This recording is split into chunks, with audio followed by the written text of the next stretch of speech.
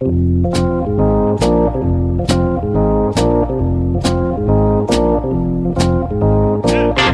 us a little bit about what you saw and being able to relay that message to Cora when you watched Kimbrel pitch and kind of help out so he wasn't tipping his pitches.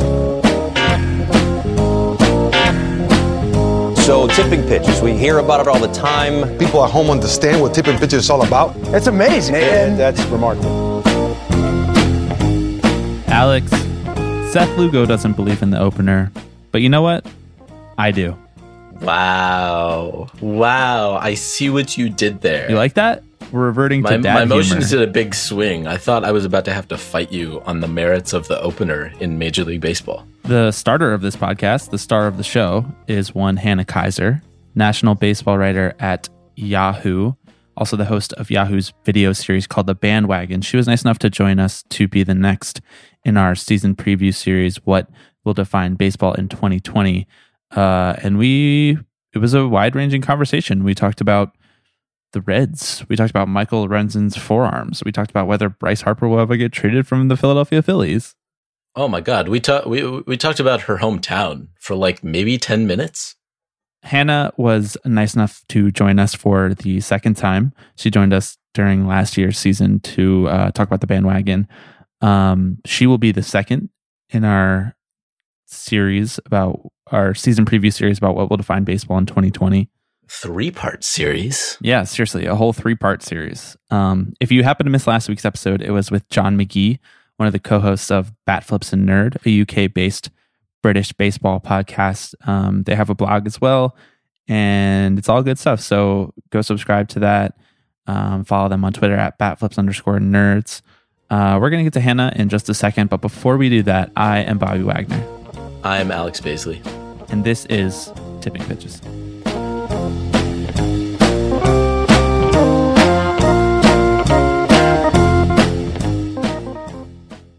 Alex, we have a repeat guest. It is Hannah Kaiser, national baseball writer at Yahoo. Is that the correct title for you, Hannah? That's the correct title. Thank you for getting that right. We nailed it. We are lucky enough to be joined by Hannah Kaiser once more. We were joined by her last season to talk about The Bandwagon a lot. And I want to talk about that a little bit more with you, but maybe we'll start with the preview segment that we're here to do. We wanted to have you on to talk about what will define baseball in 2020, but I kind of wanted to ask you to start like what you're most excited for, because we're like 3 weeks out, and Alex and I have spent a lot of time this offseason talking about what we are least excited for. Well, I can't imagine. What are you least excited for? We also, the last time we had you on, we were talking about like the nature of fandom and like the strike. And those were all very interesting topics, but I feel like we always walk away from those conversations being like, okay, I need to decompress. So like, what are you excited to watch? What are you like happy about coming into the year? I know it's officially March. We can officially be like, baseball is here. I should start looking at tickets. So what gets your blood pumping this year for baseball? Well, I'll be leaving for spring training tomorrow for Arizona spring training. I just got back from Florida spring training, and I'll be leaving for Arizona spring training. So baseball is very here in my life actually already. I've like, I forget actually sometimes that like spring training is not the real season, because it is for me as far as like work goes. Okay, what am I excited about? We are doing a series at Yahoo. Our season preview is including a piece where we're all doing bold predictions for the year.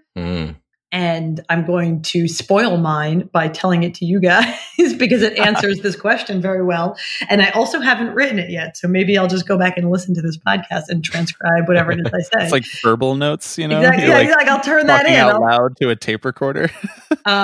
So, okay, hear me out. The bold prediction is that we're going to get a whole bunch of teams and analysts and fans, and basically everyone in baseball is going to start talking about two-way players. That like, it wasn't actually Shohei Ohtani that was the pivot point, although he is the pivot reason. It will be the rule changes this year. So again, this is where we get to the bold prediction. The bold prediction was that basically, whether or not you qualify for to be a two-way player is going to become like normal sort of baseball analytical parlance. Because they've introduced a bunch of new rules and we haven't, like, basically no one has been talking about the rule changes because of sign stealing, which we're not going to talk about on this podcast. And I mean, by all means, if you feel really strongly that you have a sign stealing take that no one has gotten out there yet, you can share it. There is definitely no take that has not been said by at least like 17 different people on Twitter. But because of this, we haven't been talking that much about the rule changes and the implications of the rule changes, which is the kind of thing that like generally baseball people love to be talking about this time of year. And the one that I actually think is going to end up affecting the two-way player a lot is like the most boring one of those, which is you can only carry 13 pitchers. Mm-hmm. So it's like you get 26 man on your roster this year, but you can only carry 13 pitchers unless you're the Angels. The Angels have a 14th pitcher in Shohei Ohtani.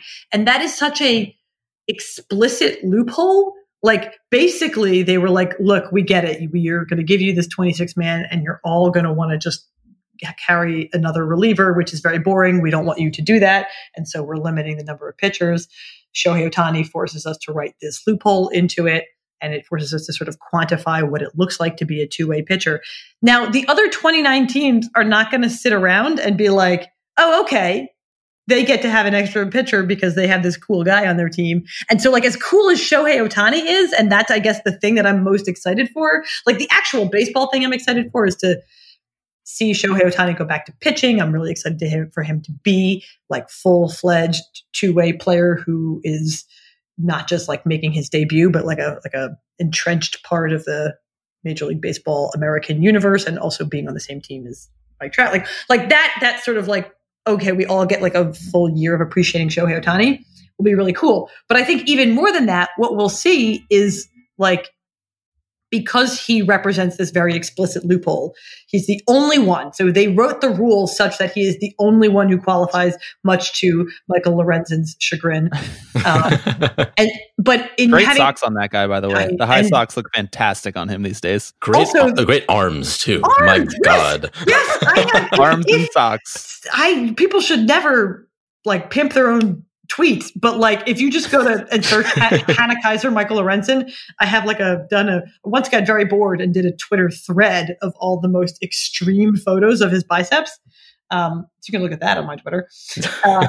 But so they wrote the rule such that it only applies to Shohei Ohtani. It's 20 starts as a position player and 20 innings as a pitcher. But given those benchmarks, I think we're going to see a bunch of teams do weird shit to try to hit those benchmarks. Interesting. That's a very long-winded way of saying, like, basically... I was like, wait, we just got to the bold prediction. Basically, Major League Baseball is saying, if your pitcher makes 20 starts as a position player, you can carry a 14th pitcher.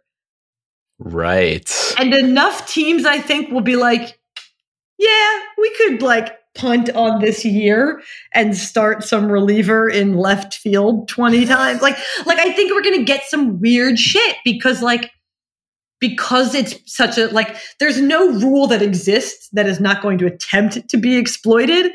And this one, they had to put the loophole in it explicitly. And so I think that we're going to get a bunch of teams being like, okay, what's like the bare minimum thing we could do to get this 14th pitcher? Yeah, this feels like it's a very Major League Baseball thing to do, that like one player comes up who kind of like defies the norm of the game. And so Major League Baseball just like kind of hastily rewrites the rule book to apply to this one pitcher, not really considering the fact that other players like this may come along, or teams may just be like, oh, here's a very obvious way for us to do X, Y, and Z, right? Like I can imagine Rob Manfred in like 6 to 8 months being like, wait, no, guys, Travis Wood can't just play left field for 20 innings out of the year. Like, no, right, exactly. he's a like, you're going to be like, we only wanted that to apply to Shohei Ohtani. And everybody else is going to be like, yeah, no, we know, but you wrote the rule this particular way. So now we're going to try to take advantage of it. Like the Padres are already saying, like, so they have a two-way player, and I have his name written down because I do not know it off the top of my head. Jake Cronenworth is a minor leaguer. They want him to be a two-way player. And that's a name. Yeah, for sure. And, it's okay if you've never heard it, because neither have I. And they were basically like, yeah, we're going to try to get him to pitch like 1 inning a week, but you can only. So the other rule is position players can only pitch in blowouts or extra innings. Right. And so it's like they're basically just going to be like, this dude, every time it's extra innings, he's just going to come in and throw 1 inning. Yeah, that was going to be my other question. The opposite version of putting your reliever in left field is just putting your left fielder in for every single position player pitching need. Exactly, right. It's like every time you're losing by 7 runs, this guy's going to pitch. And just hopefully that happens enough times that he gets 20 innings by the end of the year. Like, I just think we're going to see some weird stuff because of that. And not only are we going to see weird stuff, but it's going to work its way into the dialogue. Like, it's going to be like, oh, he's like we're going to, like, come September, it's going to be like, this guy's, like 3 1/3 innings short of meeting the two-way player mark. And so he's pitching the final game of the year, even though he's a left fielder, like whatever, you know what I mean? Like stuff like that, because it's this like very prescribed guidelines, and because it's in effect for the next year. So it's like, if you're having a bad year, you can quite literally invest in next year by doing weird stuff this year.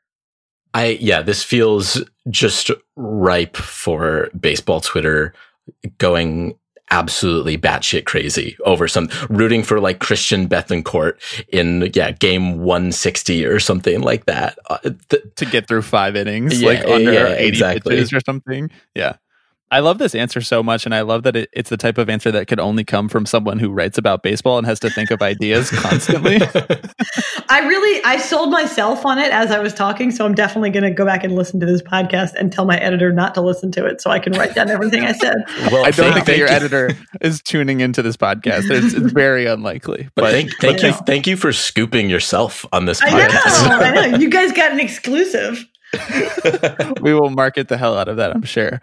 So, we're very excited for many things. Position players pitching and pitchers playing positions are 2 of those things. But, we wanted to bring you on, and we've been bringing on a couple people and in the lead up to the season, just to talk about like sort of big picture concepts of how we think baseball in 2020 will be defined. So, you alluded to sign stealing, and it's something that we've been talking about so much in this offseason, and we want to kind of try to avoid talking about that intentionally.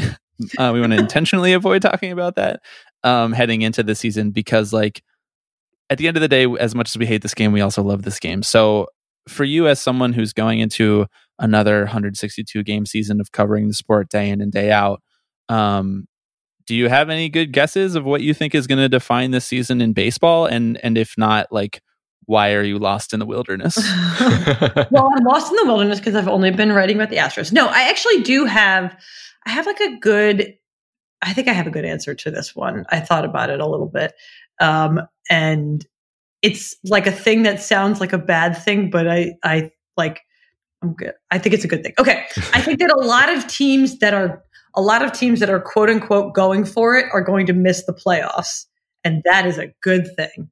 Like, I think what's going to end up coming to define this season is like a bunch of really disappointed fan bases, which is the negative. Get pumped. The positive is that I think that like that's kind of like a healthy sports league. Like, I actually think that we're going to be like, oh, turns out not that many teams are tanking this year, and like there's just not enough room for all the teams who like made interesting moves. I'm basically saying that I think the health of the game is a little bit better than it's been in past years, and that we are going to start to realize that when like the Phillies are in 4th place and we're like, but they're so good. And it's like, yeah, actually the NL East is pretty good now. Like, it's like interesting all up and down, and they're not necessarily going to make it. And people are going to be like, wait, but I thought you were saying this was the White Sox year. And it's like, yeah, no, they got good, but they didn't actually get good enough. And like, that's a good thing. Like, I think so rarely lately, I think we've been conditioned lately to think that all the teams that acquired good players in the offseason will make the playoffs, and anyone who didn't acquire good players in the offseason, we'll just miss the playoffs.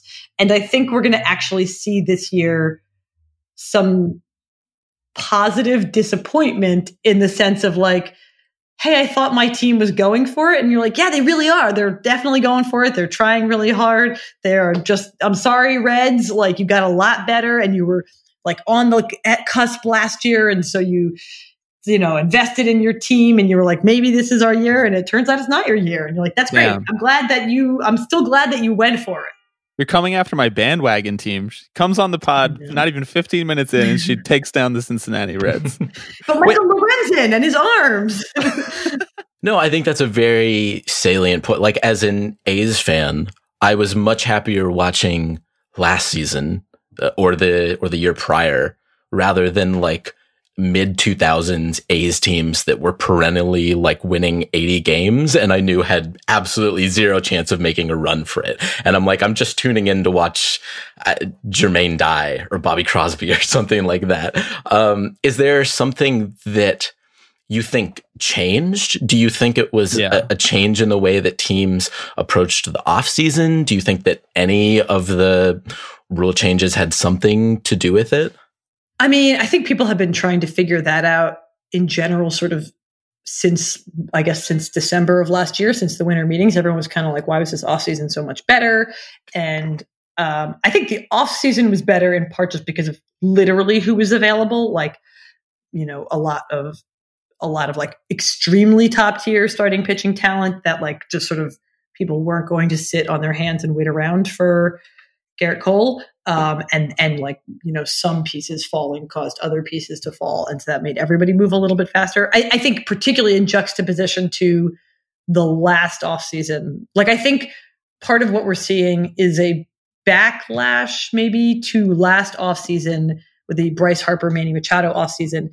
And I think that offseason in some respects, like what happened there was like those two guys maybe weren't actually worth. I hate saying worth because I don't mean that in like a money sense, but I mean like they're not as big of a difference maker as a Garrett Cole or a Steven Strasburg. And so they happened to be the biggest names, and because they were the biggest names, it took a really long time for them to sign. And because they took a really long time to sign, it felt like a really slow offseason. Whereas like this offseason, it was really top heavy in terms of like teams actually really, really, really wanted the best free agents. And that just caused everything to like move a little faster. And I think that movement sort of begets more movement. I don't fully know. I mean, if I knew exactly if I knew why some baseball off seasons felt healthier than others, I would be working for the PA. I was wondering where you were going with the end of that sentence. I was wondering if we were going to be like, I'd be a baseball GM or something. Like that too, but like, right. It's like, I think we don't fully know why teams were spending more money this year. But it does feel like, I mean, that's my prediction. I wonder if that sort of narrative will actually sort of come to define the baseball season, because it feels like a tricky thing for us to notice as it's happening. But I think at least by the end of the year, and the negative side of this is that I think we're going to see a lot of front office people in hot seats. Yeah.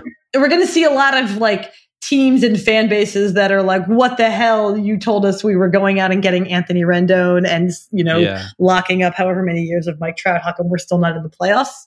I think you can make the case that this kind of moves in cycles though, because with the way that player development changes every decade or decade and a half or 2 decades or whatever it is, where you have these new ways of thinking implemented, I think you can make the case that like every team has at least a handful of players that they can be excited about right now. Mm-hmm. And maybe not every single team, but even you look like, I find, and maybe they're just vocal on Twitter, but I find the Mariners fan base to be one of the most like despondent fan bases outside of the Mets. And the Mets fan base is ridiculous. They don't always have reason to be as despondent as they are. They're just melodramatic. I mean, the Mets are going to be like legit good this year, and the fan base is already like, I know. They're already like, Mets, and it's like, okay, they're going to be good. Like, I don't even know what you're doing. I can dunk on them because I am one of them. So, but you look at the Mariners and like they have a couple really interesting, fun young prospects coming up, and some of like the most like could go either way prospects in baseball. And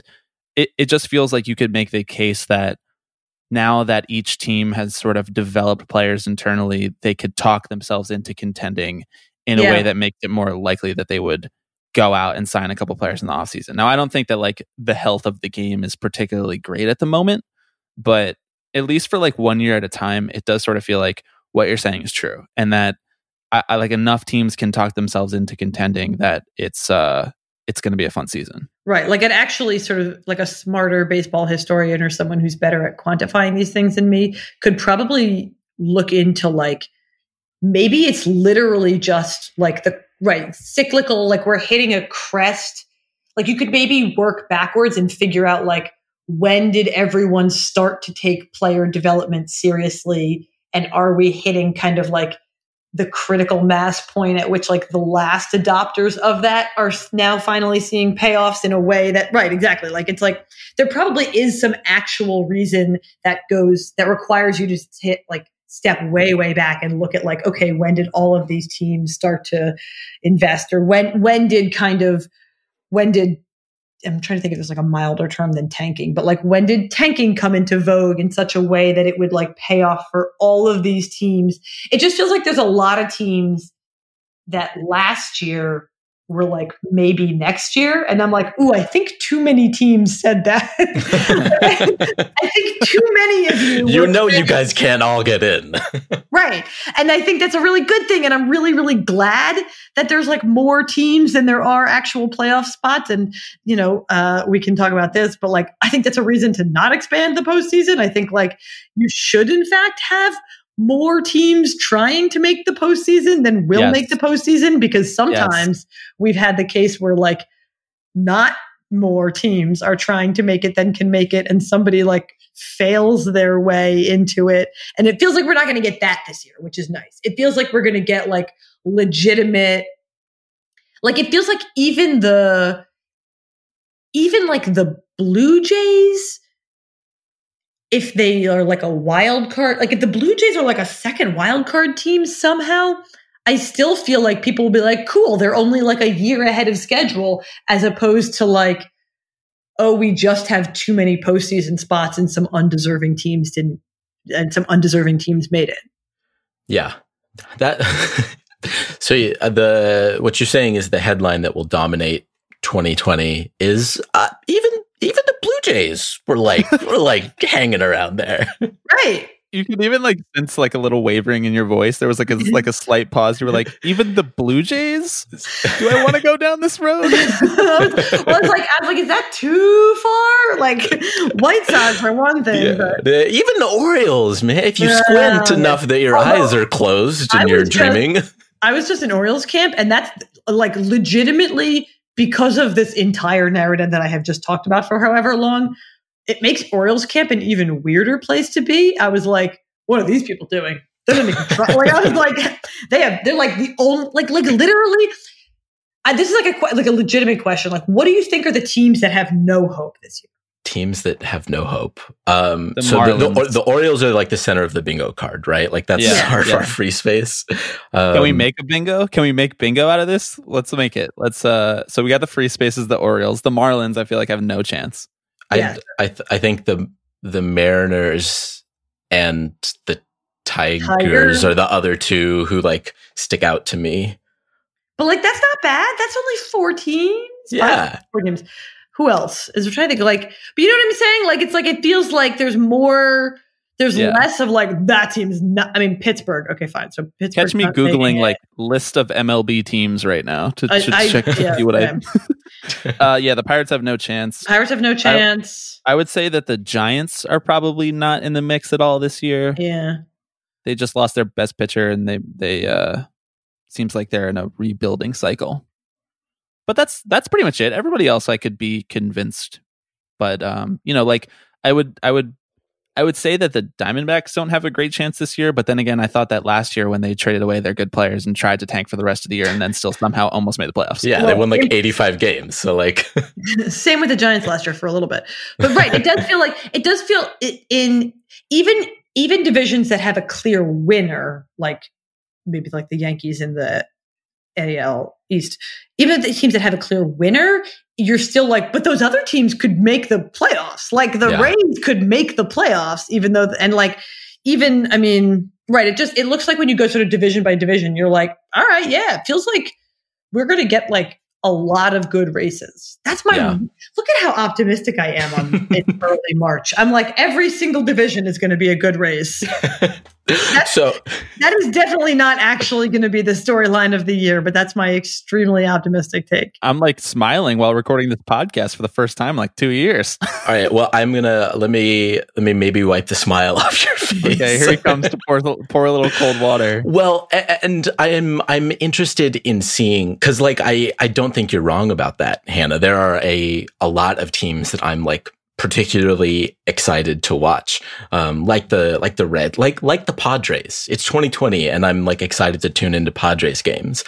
I'm interested to see how GMs might react to that. You know, like react to that kind of like going for it, missing, and then that kind of reevaluation period, like the Red Sox had last year, where it was like we can't, quote unquote, afford to have these near misses or whatever. Like I feel like baseball front offices are, yeah. Yes, that's very much the like, right. This prediction is like, oh, there's going to be lots of races. The other prediction is like lots of fan bases are going to be disappointed because they thought their teams were going to make the playoffs and they didn't. And then lots of GMs are going to be answering for like, well, how come you signed whoever you signed and then we missed the playoffs? And it's like, because that's how baseball's supposed to work. But you're right, that's not going to be how they actually react to it. Yeah, I mean, I think of like a division like the AL Central, where like, you know, if you have not been paying close attention, you probably don't realize how like much better the Twins are projected to be than the Indians are, just based on how well the Indians have done for the last 3 years. And like the Indians are a team that sort of feels on the other side of that realization, where like the ownership was like, I'm actually not really interested in getting kind of close every year. You know, I'm interested in making more money. And probably in 2 years, we'll maybe look back on this conversation and not say that we were wrong, but say that like the GMs just changed their mind. Or not that the GMs changed their mind, but that the owners coerced the GMs into changing their minds. Yeah, I'm afraid that like this will be the peak of that.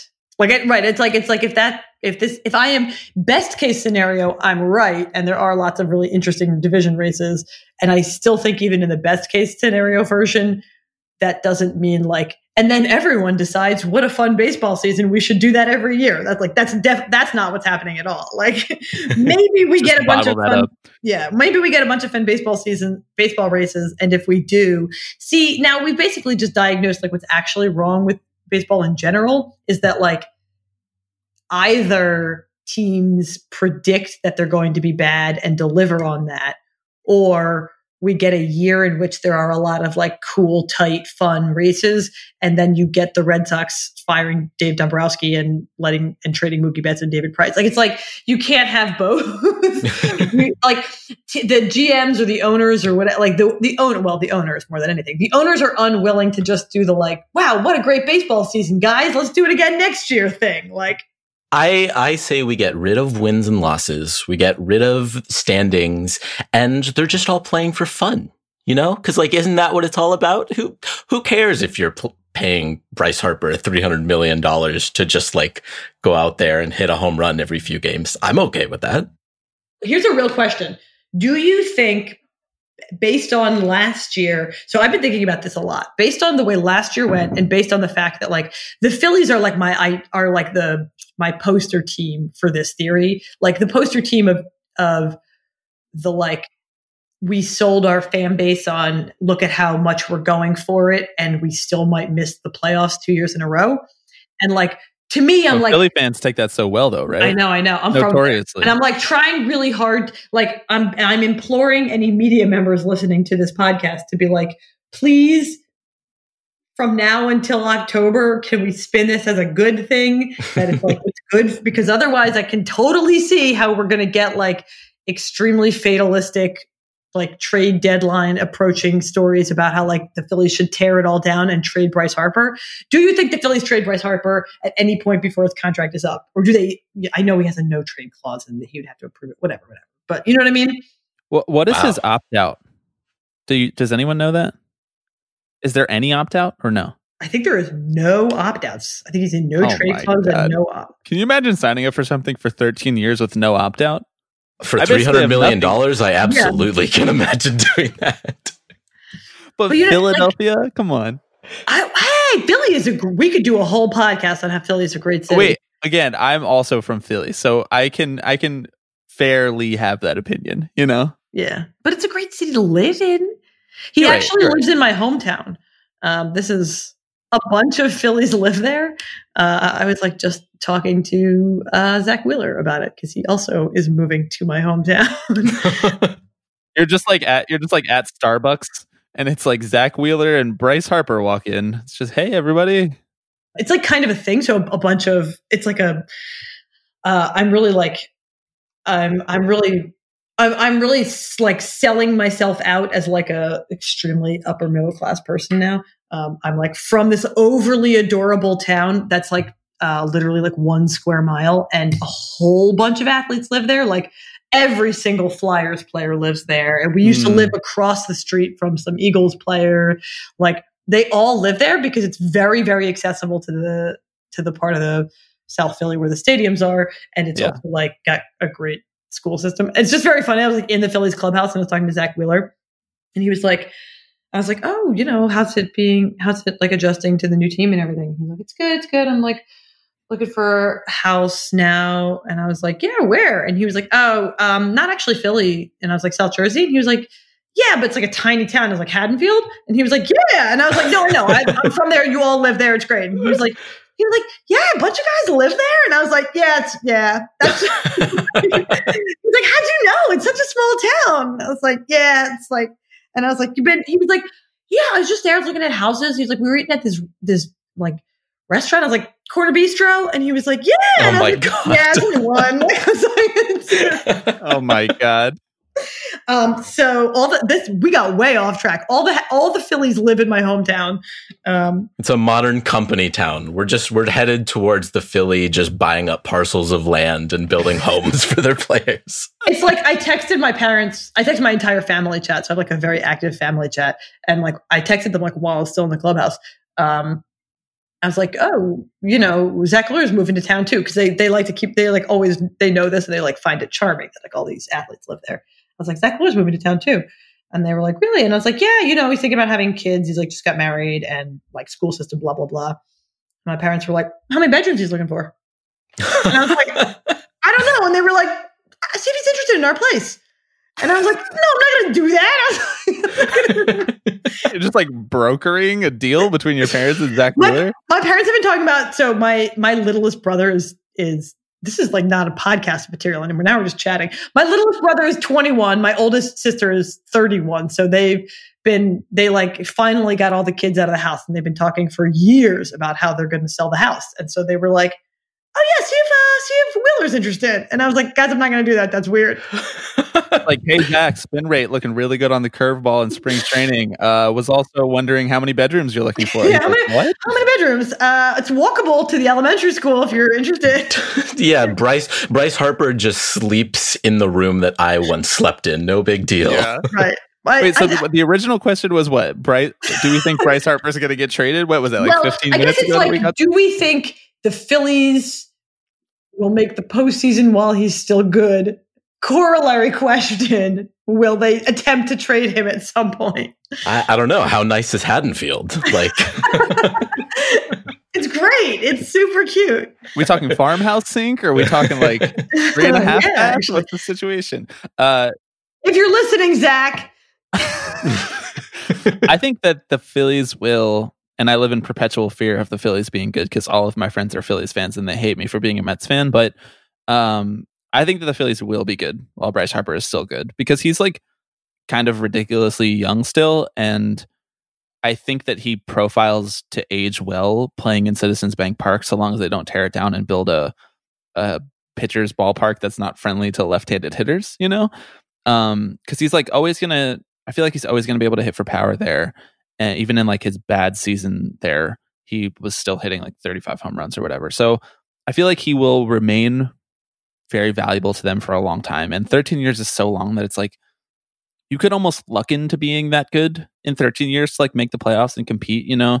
Like it's a anomaly that the Mariners have been out of the playoffs for as long as they have. Like pretty much every other team I feel like has cycled through making the playoffs in the span of a 13-year window, right? And they have like a lot of other good, like this is not, I you know, as a Phillies fan, I'm like slightly defensive actually of like the rest of the team. I'm like, it's not just Bryce Harper. So yes, they should definitely, not at all, yeah. They should definitely be good in the next 13 years. It definitely, as a person who knows a lot of Phillies fans as well, I'm also just like getting nervous already that they're going to miss the playoffs again. And that's going to make people really angry. Yeah. Well, now if you told me that like John Middleton was going to like not be interested in owning the team anymore and he was going to sell to like a management group, sort of like Josh Harris with the Sixers, then I would be like, okay, this is an entirely different calculus because they might not spend the money to build around the big Bryce Harper contract. But yeah, I think they'll be fine. Yeah. I mean, you look at the rest of the division too, right? And it's like, if not now, when? With the Phillies, right? Like the Mets window is there, but it's not, Bobby, pardon me, but it's not going to be there for that much longer.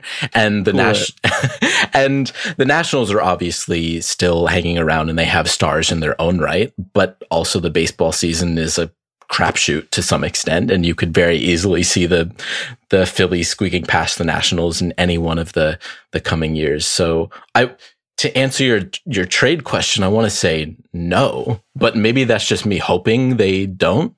I don't know. I mean, I hope they don't because I'm like incredibly unnecessarily partial to players staying on their teams. Yeah. Because it makes my life easier. I don't have to like remember new facts. But it does feel I find the NL East the most interesting probably because it's like the division I just happen to know the most about. But it feels particularly interesting because it does feel like, are the Nationals going to win again? Or is it going to be disappointing if they don't? Like, are Mets fans going to finally get with it? You know, it feels sort of, I could sell myself on it being like a really good story, kind of like whoever wins the division. But also I can see how all the rest of the teams other than the Marlins will be like, we haven't even mentioned the Braves, who are like, I guess maybe the most likely to win the division. Yeah. and then leave all of these other teams incredibly disappointed. They are the NL East is the microcosm for my overarching take, which is that like, oh, it's very cool when you think about how there's like a lot of really good, fun, young teams and they're all kind of going for it until you remember that means that like 3/4 of the fan bases are going to be devastated and calling for their manager to get fired by like August. I like how like 3/4 of the teams are going to be devastated. And then there's like the Marlins, which are not. Right. Even like, and then there's going to be the Marlins. And then, yeah. Well, I hope that he doesn't get traded because Bryce Harper staring up at a moonshot home run is currently my phone background. So at the very least, it would cause me an incredibly minor inconvenience. Plus, we would all have to learn. Yeah, we had to like memorize a new fact. So you have told us kind of about this overarching storyline that you think if it isn't the thing that we talk about day in and day out, that will kind of come to define the 2020 season. But are there storylines, whether they're overarching storylines or they rest on individual teams or even individual players that you're going to be paying close attention to, that you think we all should be paying more attention to? Like, is there an undercovered team that you're particularly excited about, or a prospect or something like that? Ooh, that's a good question. That's like, that's a kind of question that like, that's one of those questions that I'm not good at. And I wish I was, because like all of my answers are so 40,000 feet level. Like my immediate thought was like, the ball, is it, or is it going to be juiced? But that's like, you're looking for a more interesting, more niche answer. You want to know what your heart takes you. Yeah. What could be your most hipster take about the season coming up? Tell me how the Marlins are actually going to be good. Like, that's what I want to hear. I already had, if I thought the Marlins were going to be good, that would have been my bold prediction. Seriously, you think she would have buried that like 40 minutes into this segment? Right. No. If I was like, you would have been coming out guns blazing. Hey guys, nice to be back. Marlins are going to be good this year. All right, I'm done. No, I mean, yeah, I think the ball is going to be interesting again, but that's, I guess, too big, too broad. What teams are going to be interesting? I mean, I was just saying earlier tonight, I got dinner with my editor, and I was saying that like I live in New York, and our other writer lives in LA, and I was saying like it's so unfair because he's going to be spending all of his time covering the Dodgers, who are like, you know, about to be the best team for the next decade. But like the Angels are right there too, and they seem really fun. And like also not a hipster take to be like, you heard of this Mike Trout guy.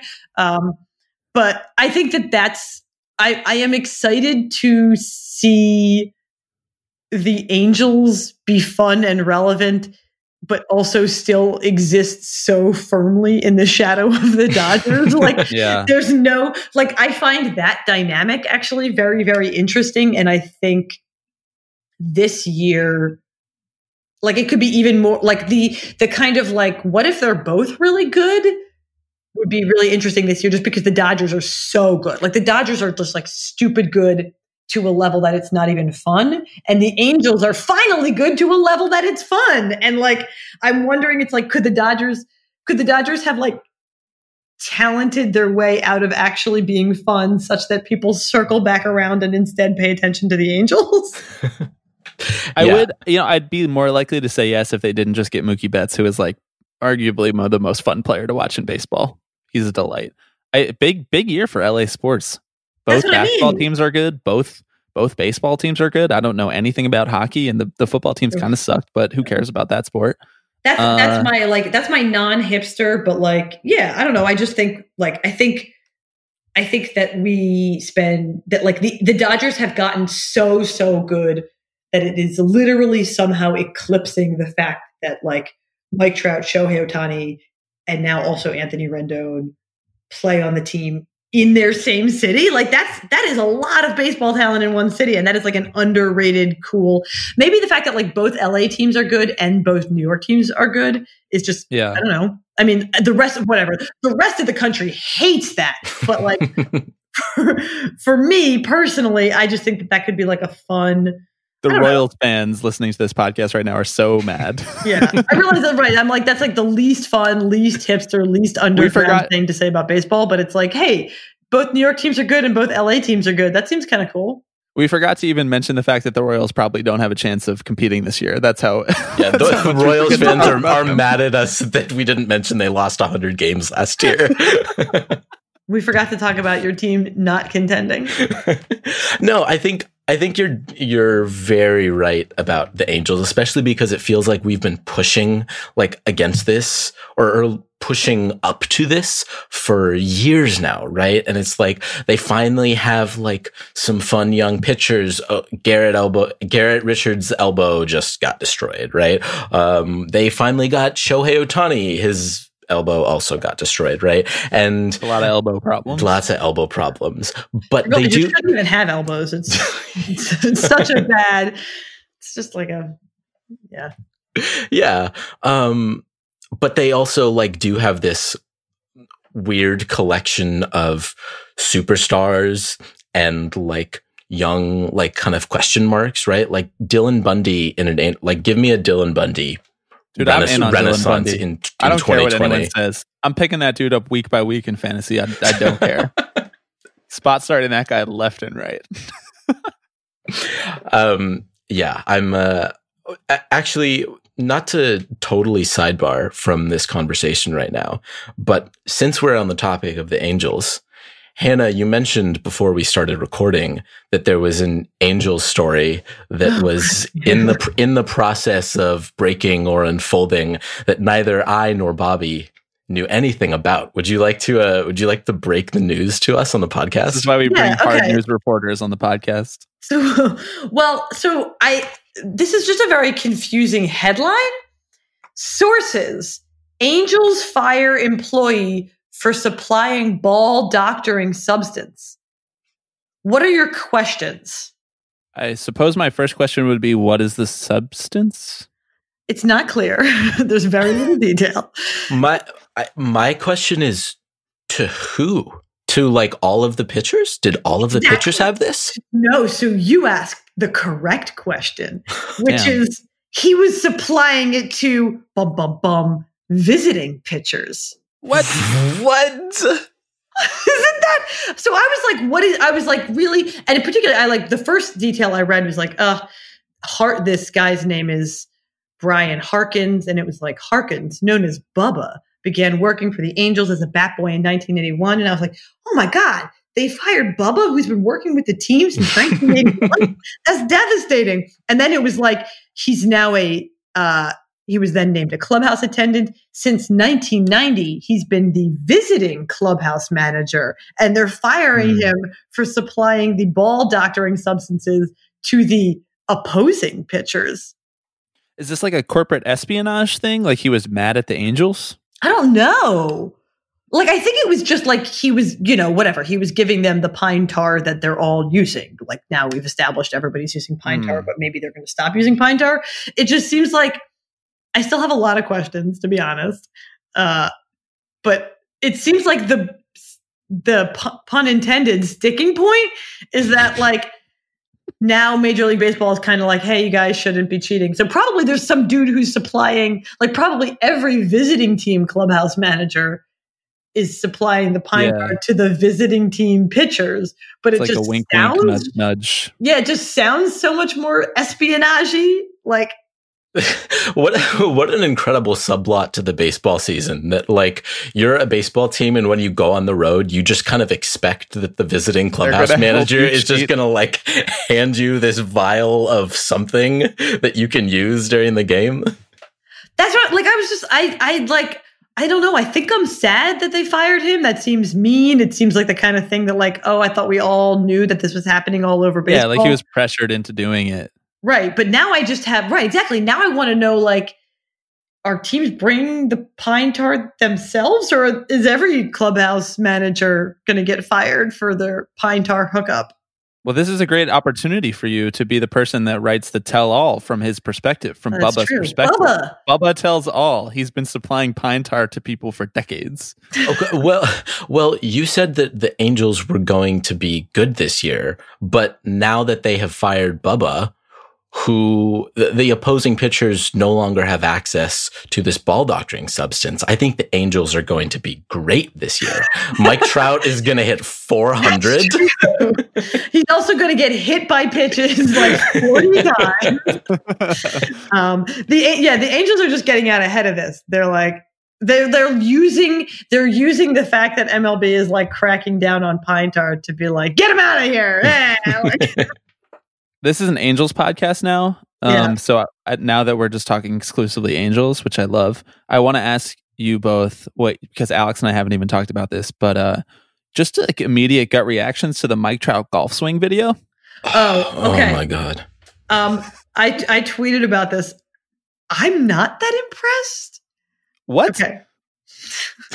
Are you like Hannah? It's been really enjoyable having you on this podcast. No. Are you like an LPGA pro? You're not impressed with this? I don't know how to golf at all. This is I'm doing the thing where I reference my own tweet. I tweeted a screenshot. This is a screenshot of me G-chatting with my husband, and I just out of the blue, because whatever, we both work in baseball, so I knew he had seen it. I just said, it's not that surprising that Mike Trout can hit a golf ball very far. Like, the number one thing we know about Mike Trout is that he's very strong and has good, like, hand-eye coordination when it comes to swinging a cylindrical object and hitting a round object. Like, that's the number one fact we have about him. That's like the only thing we know about Mike Trout, literally, that and weather. And then people were like, I can't believe this guy who's good at hitting baseballs is blowing my mind, also good at hitting golf balls. And my husband said, also, that's what it always looks like when people competently hit a golf ball. Like, yeah. Wait, yeah, that was going to be my follow-up point, is that, like, 2019 was the year of cinematography. Roger Deakins was in the news all year around movies, and whoever was filming this video gave Mike Trout a real bump here. Oh my God, I would look great hitting a golf ball from that angle. I don't know about all that. It just feels like, well, also it's like, it's a driving range. Like, if you showed me a video of Mike Trout hitting a hole-in-one, like, out on a golf course, I would be impressed. I'd be like, oh my God, I didn't know that Mike Trout was like a good golfer. But like, it's a driving range. The only thing to do is hit the ball very far. Everyone who's there is doing that same thing. Like there's almost, unless the ball goes out of the driving range entirely or somehow. It did though, didn't it? I feel like it went over that net. It like disappeared into the darkness. But like, I choose to believe, Hannah. My point is just like, there's almost no, like, I don't ever need to watch. If my husband like went on a trip with his friends and he came back and he's like, baby, you want to see this video of me at the driving range? I'd be like, there's almost nothing that could happen in this video that would be exciting to me. Like, it's just a bunch of people hitting a ball straight without even a target. Like, it's just like, you're like, yeah, all right, yeah. You swung and you hit the ball and then the ball moved in that direction. Like, there's just not, people were like, this is the most incredible video ever. And I was like, I felt like I was missing something because I was like, it played out exactly the way that I thought it would play out. Here I thought bringing up this topic, we were all going to zig. And Hannah Kaiser was such a fantastic guest. Zags on us, Alex. Yeah. I mean, if you put like a baseball tee in front of Mike Trout on home plate, and then we're like, here, hit it. Like, I don't think I would be incredibly impressed by that. And I guess that feels like a similar level of like craftsmanship that we're working with here. Right. Mike Trout probably thinks we're all like idiots for being impressed by this. He's like, guys, I'm used to hitting a moving ball. He's like, you guys all lost your fucking minds that I can hit a stationary ball. I hit a moving ball for a living. They pay me millions of dollars to hit a ball that's trying to not get hit. Yeah, he walks curves. He walks into the front office and is like, points at Twitter and is like, "You guys owe me like $4 billion." Right. Like, Hannah, you've given us so much of your time, and this has been so much fun. And really optimistic. We appreciate your optimism on this podcast because we could use a little bit more of that from time to time. But we want to kind of wrap by asking, or I wanted to wrap by asking at least, about Bandwagon full season 2. Am I correct? This will be the second season of doing it all year. This will be the second season. Yeah. I wanted to ask how you are planning on approaching that in terms of revisiting teams for a second and third time. So we've talked a lot about how these teams have gotten very fun, and a lot of them are convincing themselves that they can be competitive. But as someone who has to do a video series once a week talking about a league of only 30 teams, what are you looking forward to and what are you kind of dreading?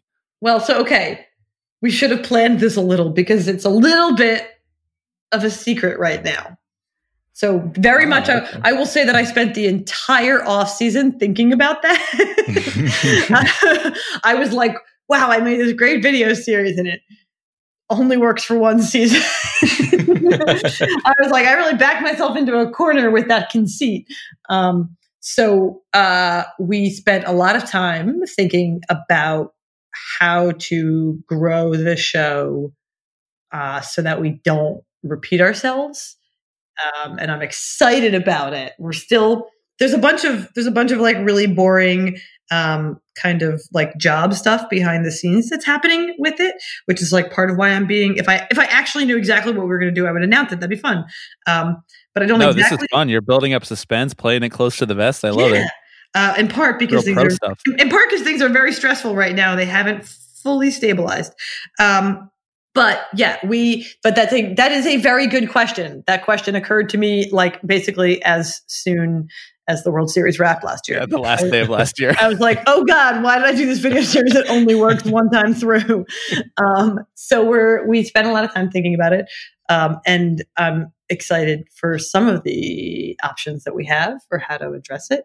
And it will involve, the thing that will change will be the structure of the show and not so much like, it's not like I'm like, oh, this year we're only talking about, people on the 40-man who are not on the 25-man. I don't know. We're not doing some sort of like weird, like that's the thing we're bandwagoning. We will plot twist. You're bandwagoning NBA teams. Like we're going to change the structure of the show and still pick like a team every week and talk about some part of that team. But yeah, tune in for season 2. It'll hopefully be better than season 1 even. Yeah, we usually end our interviews with guests asking what they want to plug, but I think we can just emphatically say, go watch The Bandwagon on Yahoo Sports with Hannah Kaiser this year. Please do. And it's like all old news from last year, but the like bloopers are still funny. I don't know. Hannah, thank you so much for doing this. This was a lot of fun. Is there anything else that you want to plug besides The Bandwagon, your Twitter, where people can find your writing, that kind of thing? You can find screenshots of me talking shit about Mike Trout at Hannah R. Kaiser, Keyser on Twitter. Unimpressed golf takes at Hannah R. Kaiser. All the tweets referenced in this podcast. All the tweets. And if you search, I'm actually going to do it right now because I'm going to Hannah R. Kaiser Lorenzen, just making sure that I can in fact deliver on the forearms. Yeah, if never not thinking about Michael Lorenzen's face to bicep dissonance. And then it's just a thread of Michael Lorenzen's biceps. Oh, well, I know what I'm doing with the rest of my night. Thanks, guys. City so damn great, I feel like Alexander. Way your halo like a hat, that's like the latest fashion. I got angels all around me, they keep me surrounded. Thank you again to Hannah Kaiser. She was such a great guest. We hope to have her on many more times in the future, if we are lucky enough. I think that's all we got for you this week. Alex, is there anything else that you want to leave the people with before we get out of here? You know, Bobby, I don't have anything this week, and that feels really good. I think we've been bookending our episodes with little tidbits of news here and there, some serious, some not so serious. And it feels good to just have a chat about baseball with the lads. I know. We talked so much about like the upcoming season with Hannah. Oh my we didn't even have to talk about the status of baseball in society or any big topics like we usually mentioned. Do. Yeah, we like touched on that once or twice, and it was only a consequence of us like just talking about the standings. Is there anyone else that you want to shout out specifically from spring training this year? I watched the A's game against the Dodgers today. Saw Matt Chapman go yard in the first inning off Walker Buehler. That was really exciting. But is there anyone else that you've been watching this year in spring training that's particularly catching your eye? I mean, I have my blinders on because I'm an A's fan, but I'm so excited to watch Jesus Luzardo. Just every single pitch that he throws, my heart does a little like flutter. And frankly, it's really nice to feel that. I know how you have felt as a Mets fan for years and years. I know. I've been kind of spoiled with the pitchers that I've gotten to watch come up in the last few years. There's nothing more exciting than a fun young pitcher to come and refill the ranks at the major league level. Jesus Luzardo has been reminding me recently with the kind of his short, strong stature and his windup and being a hard throwing lefty. He's been giving me, and I feel bad because I feel like I might be jinxing it by saying this, but so I'll knock on wood afterwards, but he's been giving me like Johan Santana vibes. Is that too much? If you jinx him into becoming Johan Santana, I'm 100% okay with that. You know, I was thinking more, I don't want to jinx him out of becoming Johan fair. Santana. You know what I mean? And I know Bob Melvin would never leave him in for 132 pitches and tear up his arm because he's a great and responsible manager. Maybe if he was a position player, he might have a better chance of throwing some more pitches. We'll be back next week with one final guest in our What Will Define Baseball in 2020 preview series. We thank you so much for listening to the first two episodes. We hope that you've enjoyed them. We hope that this is adding something instructive for you as a listener. If you liked what you've been hearing the last couple of weeks, we would love it if you would go rate, review, subscribe in Apple or wherever you listen to podcasts. We're also really looking forward to the third annual All GIF Draft. I can't believe it's the third annual already. So we hope that we get all that content in before the season starts. Thanks so much for listening. We will talk to you next week.